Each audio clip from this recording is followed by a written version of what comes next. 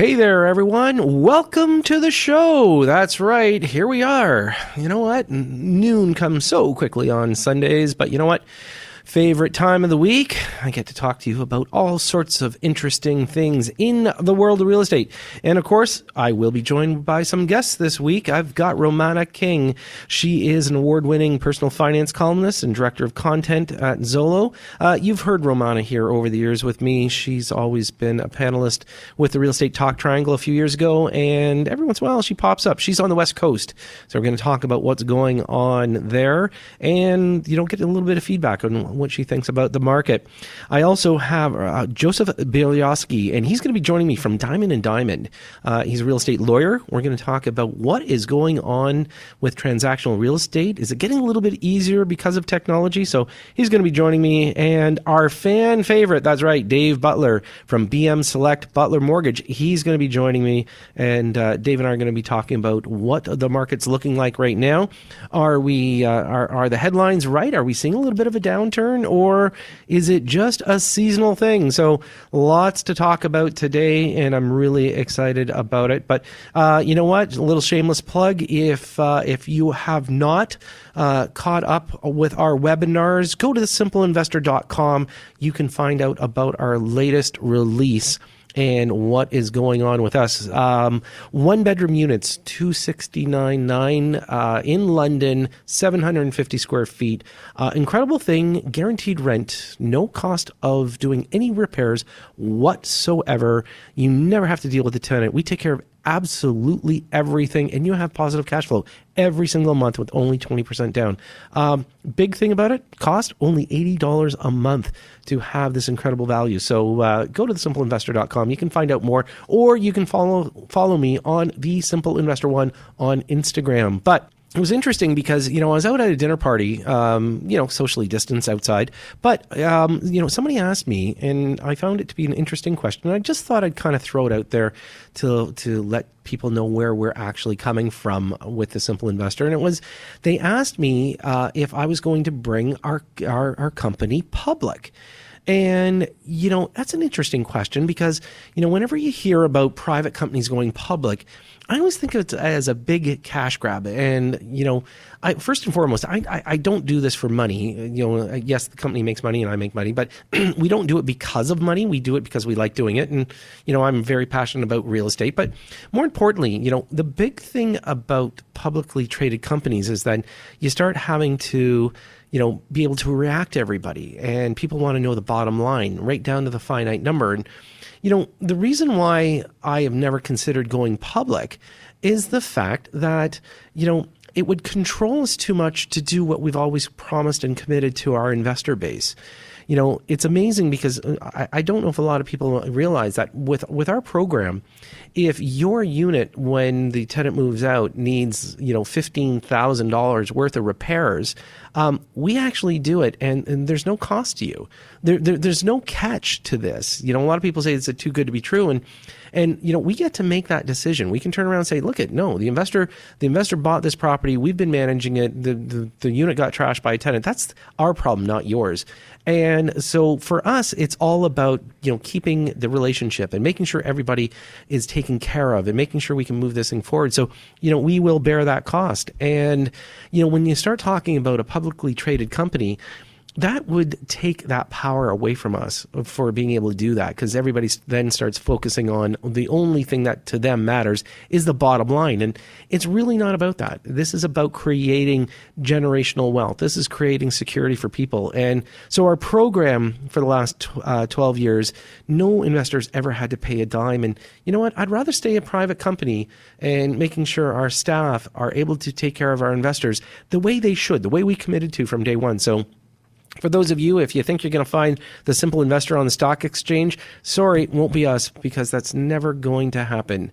You know what? We'd rather exercise the control and make sure that we're taking care of our investors. So, that's my little spiel on that. I just thought I'd share that with you because I thought it was a very interesting question, and a lot of people get nervous. When a company starts to grow and starts doing, more and more developments, they're worried that perhaps we're going to lose what made us us, and just not going to happen. You know what? We're always always going to be the people we are. And like I said, if you go to simpleinvestor.com, you can watch a few of my videos. They're pretty straightforward. I like to help educate people, get a better understanding about investment real estate. It is one of the best things you could ever do for you and your family. So I will encourage people to do it every day. Even if it's not with us, I would still encourage you to own investment real estate in your future. But I do want to talk about something really important, obviously, that happened this week, and Mr. Trudeau calling a snap election. Now, I am not going to sway anybody with any party affiliation whatsoever. I just want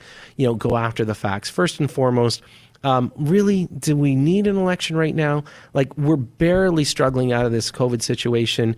Kids are going back to school. I think it's completely irresponsible. And again, you know what? This is just my opinion. It's not necessarily based on facts, but I do want to talk about real estate and how the impact of an election like this can have on real estate and some of the commitments or promises that politicians typically make because they're trying to sway a vote.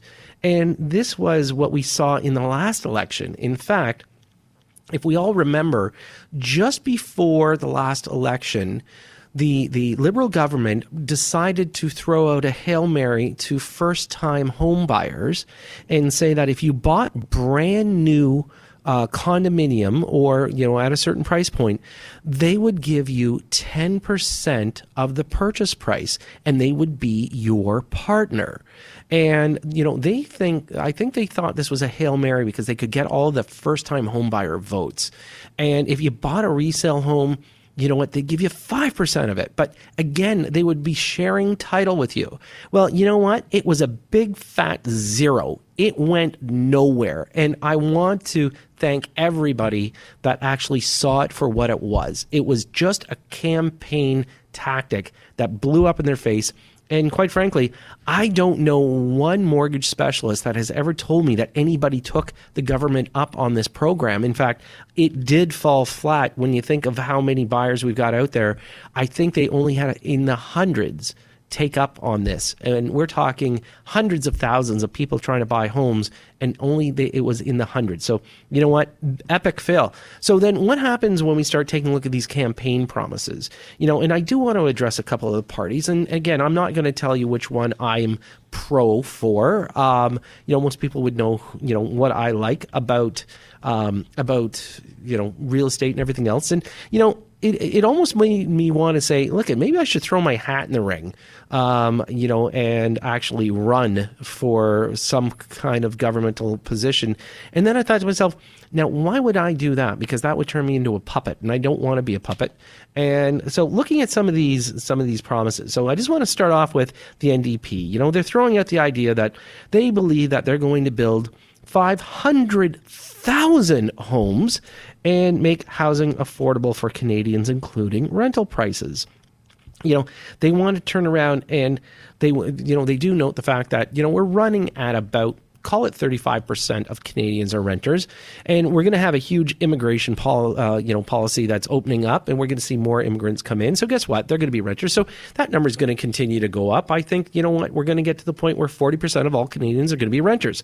So they're trying to entice people here by saying, look at us. We're going to build 500,000 affordable houses. Okay, I'm going to get back to this in a second because I'm just doing my little bit of a build up here. Aaron O'Toole, of course, he's thrown into this same thing, saying that he believes that they're going to be able to build also affordable housing. And you know what? When we take a look at the numbers, some of them are saying up to 1 million homes that they're going to be able to do. So now the interesting thing is that the Conservative government, I think, may have a better approach because they're going to revitalize buildings. So they're going to take existing. So they want to take a look at some of these federally owned buildings. And what they're going to do is they're going to convert the office space into housing. Now, I don't disagree with the approach. What I disagree with is the number.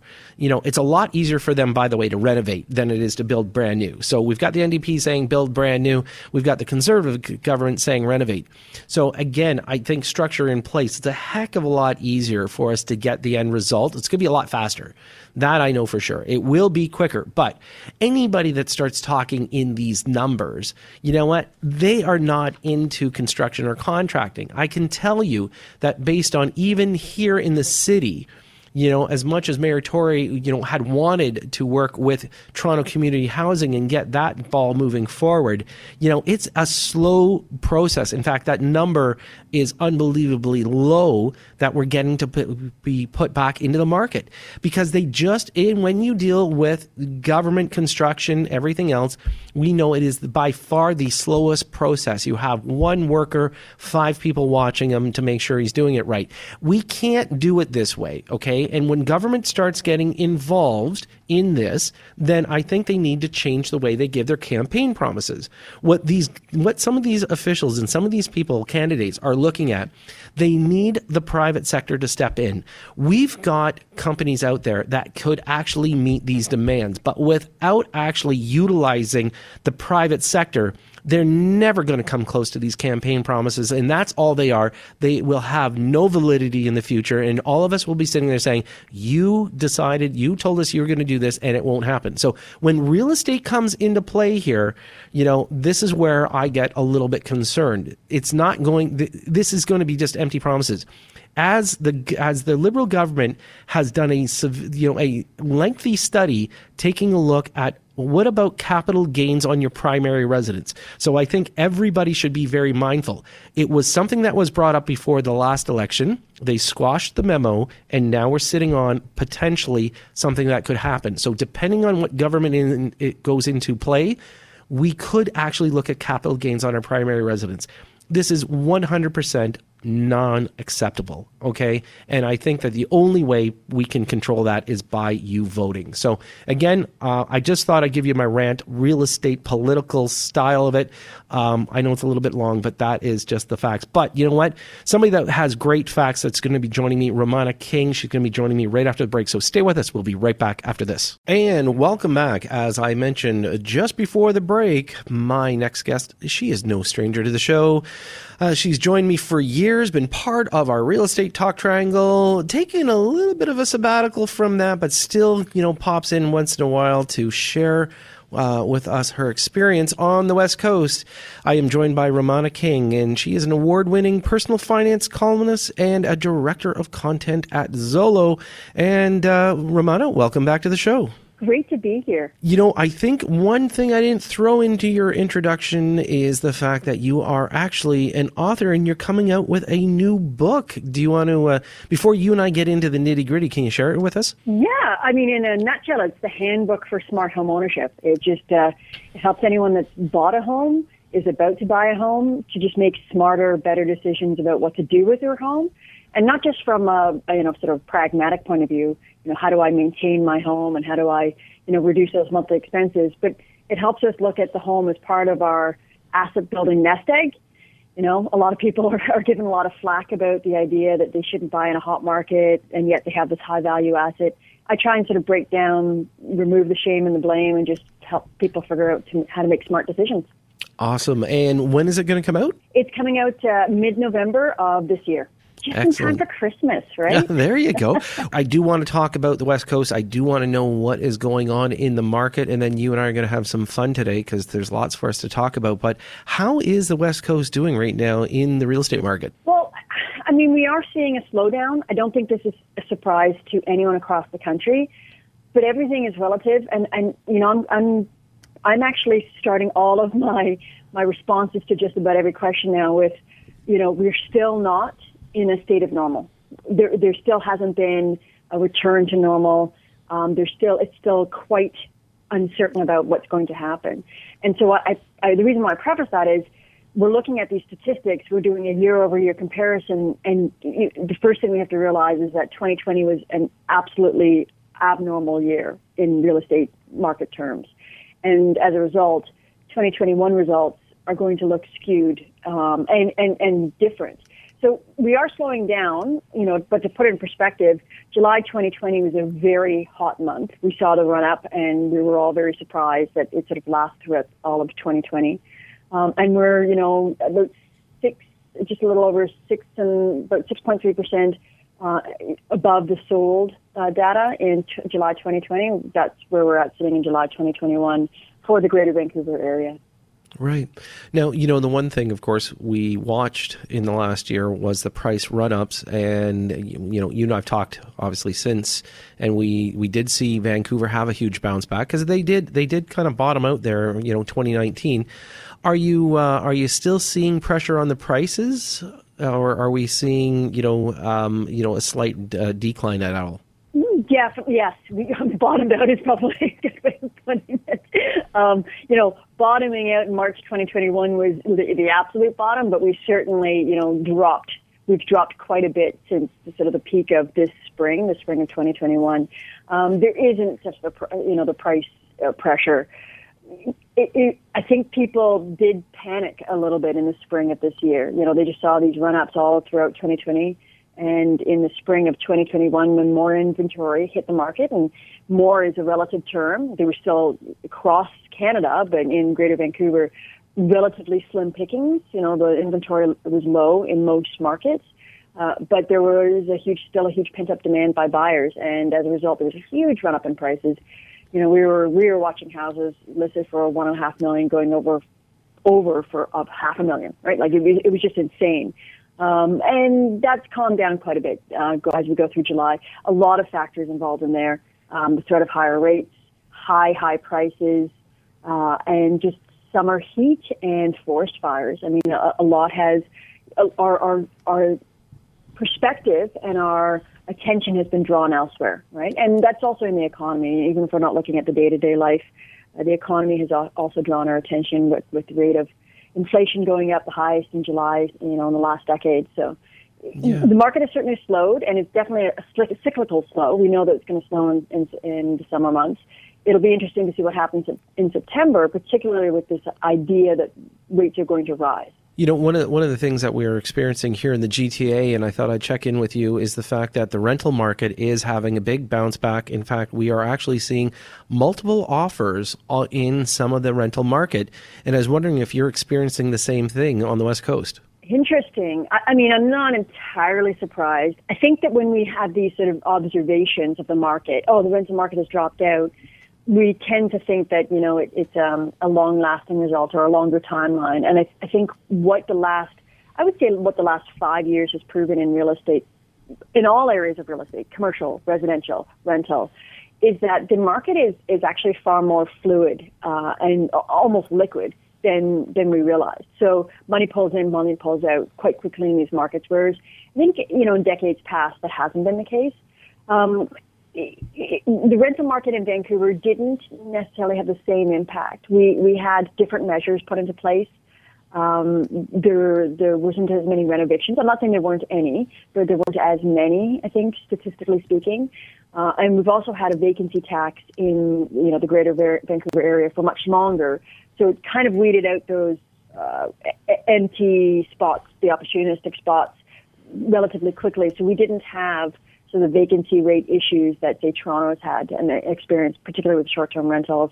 I think you experienced a weird sort of glut there where you had no checks and balances for short-term rentals. The pandemic hit. Suddenly you had landlords that needed to make rent, needed to make mortgage, flooded the market. That flooded the rental market, and we had, lots of supply, and all of a sudden the supply is drying up because people are starting to feel a bit better and wanting, to find a better home now. And now the supply is starting to dwindle. So it doesn't surprise me you guys are going into, bidding wars for good rental properties. We're not really seeing that in the Greater Vancouver area. Yeah, and we're starting to see the return of some of the foreign students and the students in general. So, one of the things we are eating up some of that excess inventory that we had in the rental market. I definitely want to get your take on the call of the election. Again, we don't have to worry about party affiliations, but we've always had that underlying threat that the Liberals have considered a capital gains tax in primary residence. The concern would be if they have a majority, that may actually happen. To put in context, the Liberals have definitely put money towards studying this. They're not the first government, but they are definitely the government that's put the most amount of money. But it's not the only option in real estate that they've looked at to try and figure out affordability. Tax and capital gains on a primary residence, on a principal residence, that is a very, very dicey political move for any party. And you really need to feel like you've got solid footing and a long timeline to let people calm down on that.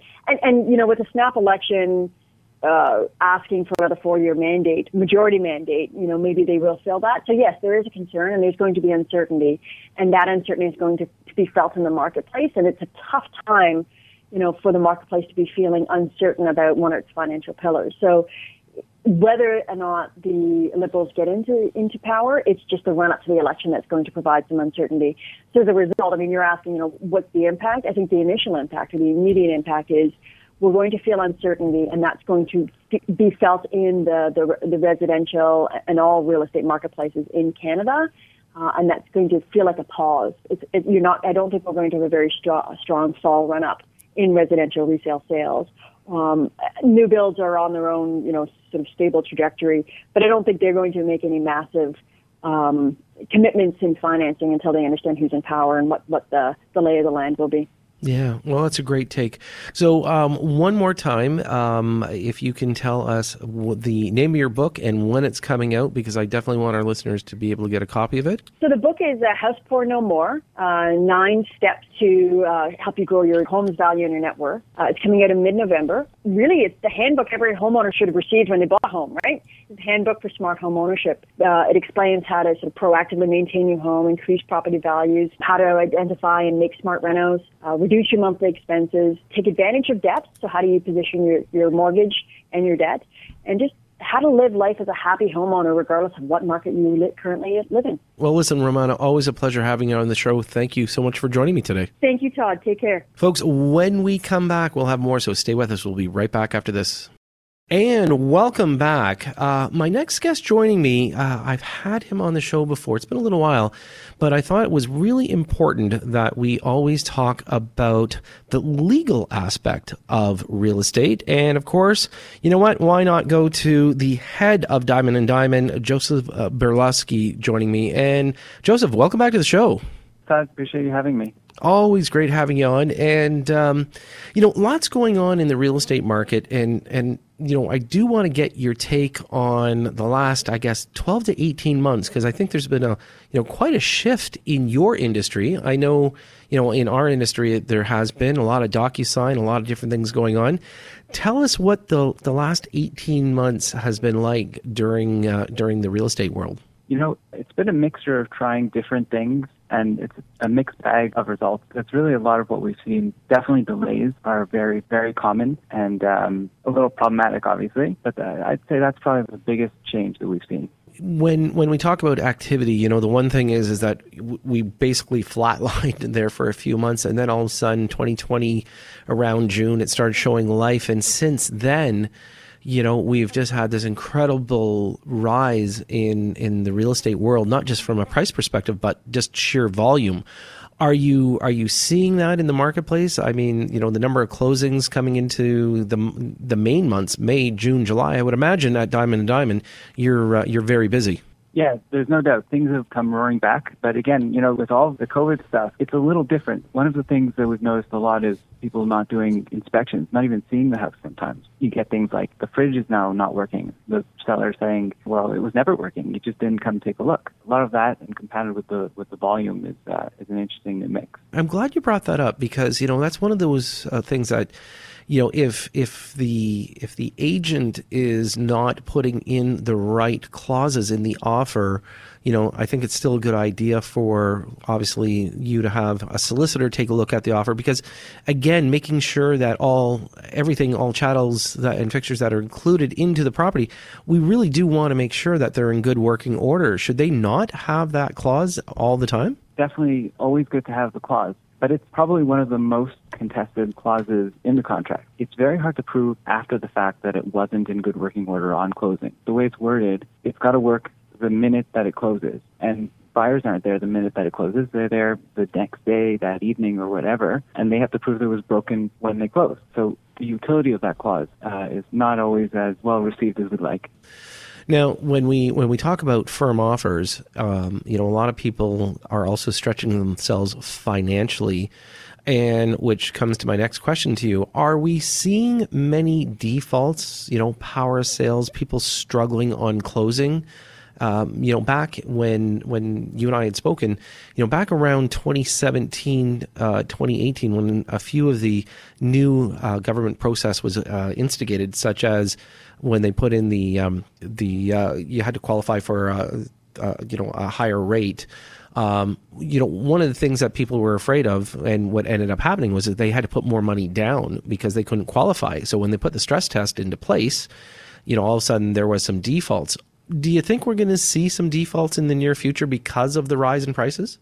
I haven't seen too many defaults, but I've seen a lot of delays caused because of it. People aren't getting the financing they were expecting, and they have to go borrow from family or friends. Often when they get to the lawyer's office and we tell them how much the bank is giving them, they're very surprised about it. They have to go back to the broker, rework the deal, and that causes delays with closing. A lot of the problem, though, is shortages, I think, with bank staff. We find out about these issues too late because there's just no one on the other end informing borrowers and clients and buyers what the issues are and how to solve them. And I agree with you. There's a bit of a lack of staffing or just, the ability to be able to get back to people in a timely fashion. But what we have seen during the last, I would say, definitely the last 12 months, because we really did, we really were kind of flatlined, and then all of a sudden we had this huge surge into the marketplace. But one of the things that we've found is that even during a multiple offer process, it's getting harder and harder, and there's been a lot of mandates thrown out by some of the governing bodies. Would you, when we talk about the offer process and talk about auction style or, more disclosures, a lot of people, will trumpet the idea that, obviously a seller has the right to sell their property, but buyers are left a little bit in the lurch when we talk about multiple offers. From a legal standpoint, is there actually something that makes more sense than how the old style transactional real estate's being performed? I've always said I don't understand why any seller would want a firm offer. As a seller, your priority is to make sure that the deal closes. And if somebody's going in without an inspection or without a financing condition to win the deal, that's a recipe for the deal not closing. As far as I'm concerned, let the buyer take a look and make sure that they're 100% going to close. I think the shift that a lot of good realtors recommend for their sellers, but when it's competitive, people just don't care. They just bid and they'll do whatever they can to get the house. Yeah, and that's obviously that's not the right thing to be doing. People are putting themselves at risk. And, hopefully you've got a voice of reason from the realtor that actually makes sure that, the pre-inspections are done, and on top of that, making sure that they are qualified even to a higher amount. Because I know a lot of people will go in and, the mindset is that, oh, well, it's only $50,000 more. But what they don't realize is that they were already going to their maximum, and all of a sudden now they're putting too much pressure on it. If we talk about, the future of real estate, right now, obviously you are very busy with the amount of deals that we're looking at. We should probably have a fairly steady year. The one thing is there any way that the process can be streamlined a little bit more, do you think? We've definitely made some moves towards streamlining the process through technology. It's all anyone talks about on the mortgage side, electronic processing of mortgages, streamlining. And yeah, I think that's the future. Realtors are more and more on the same kind of CRMs, the same kind of platforms.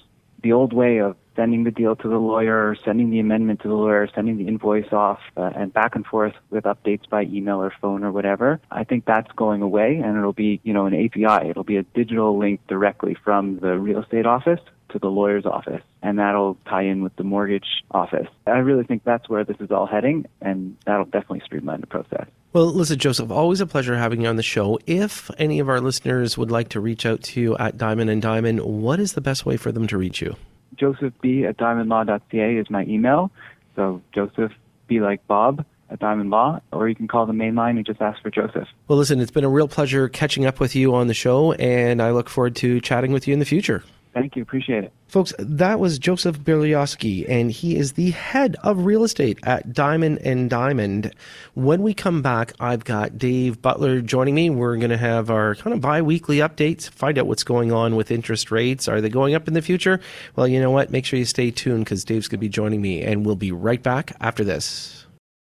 And welcome back. As I mentioned just before the break, my superstar mortgage broker is joining me, Dave Butler from BM Select Butler Mortgage. And Dave, thanks for joining me today. Thank you very much, Todd. Always appreciate it. Well, it's funny. You are back by popular demand. Every time you and I do a show, I got to tell you, our board lights up saying, "Love Dave," and I'm like, okay, we're going to make this the Butler Mortgage Show, much better. So all good. It's funny here. I think your producer would send me some messages, and they were very cool. I feel like I've paid the listeners very well to give me the good compliments. So. Yeah, excellent. Well, you know what? You earn it because you work hard. The whole gang does, and obviously, lots going on in the world of real estate. But a couple of things, and I don't know if we're going to consider them speed bumps because I keep hearing. It's more from the headlines. They keep talking about, the market's softening. The great, change is coming. And I just want to scream at these people and say, it's summer. Okay.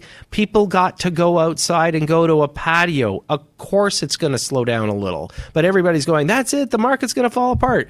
What's your take on it? You know what? Same as you. I mean, I think most people that could use forward thinking. This was a situation where everyone was locked down, during the months where normally the market is not so hot, which was earlier in the year.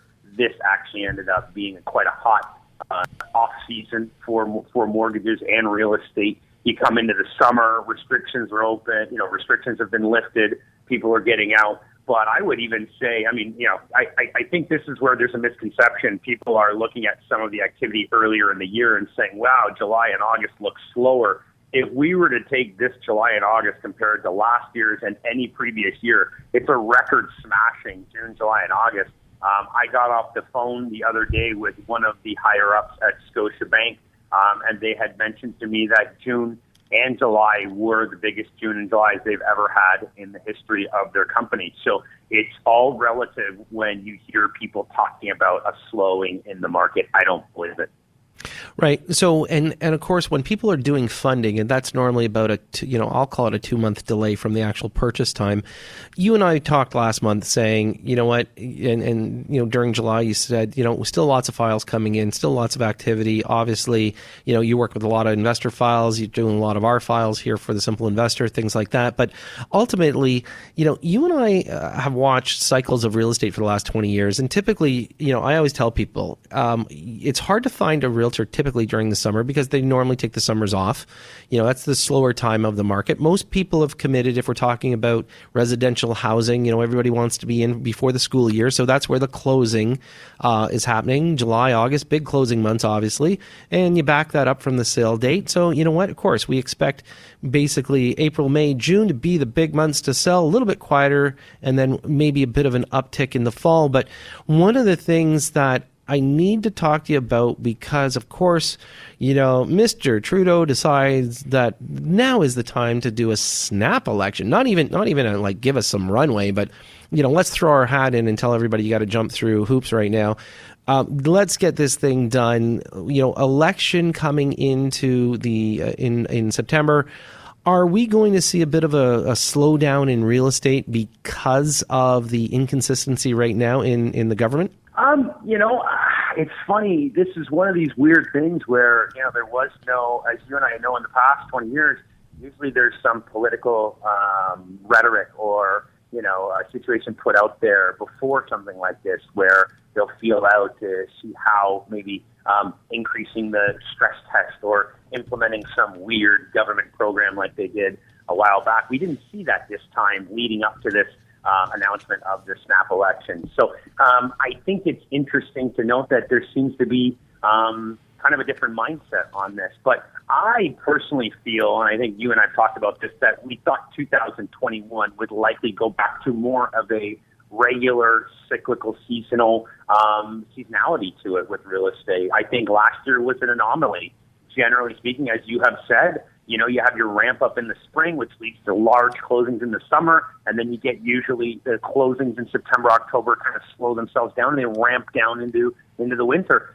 We didn't have that last year. Last year, it was a rocket ship to the moon, and it started in May, and it didn't stop until probably, I would say, obviously May, June, July of this year. So I think we might get that seasonality back. I think that's normal. I think it would be nice for us in the industry to see that kind of normalcy come back. And certainly I would still say, even if we get our seasonality, which we're hoping for this year, I still believe the units are going to be way up compared to previous years. And it would, I think, a lot of people in the industry as well, appraisers, lawyers, real estate agents, mortgage people, everyone, the banks would like to see some type of easing, because everyone's staff is running on fumes at this point. Yeah. So I'm gonna give you a good chuckle. So I hope you're sitting down for a second.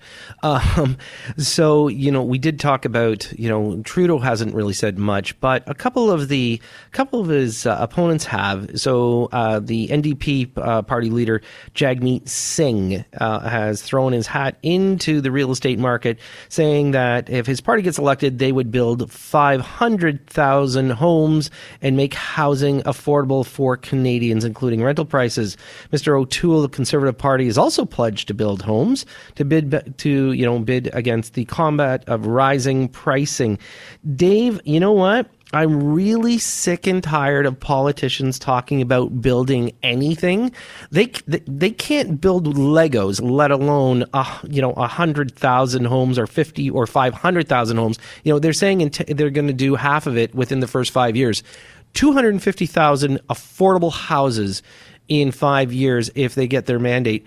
I just wish, I don't think that political leaders should even weigh into the real estate world, even though we're talking about supply here. I think they just need to stop all narrative, because it's a bunch of BS that never comes to fruition. Every single politician has always said they're going to do this, they're going to do that, and we still have a housing issue. Well, to me, it's funny. I am glad I'm sitting down, because the reality is that even if they were, and we know they won't, but even if they were to somehow meet their mandate of this amount of houses they want to put out there, affordable housing, we all know that there's a massive backlog of new immigrants waiting to come to this country that have already been approved.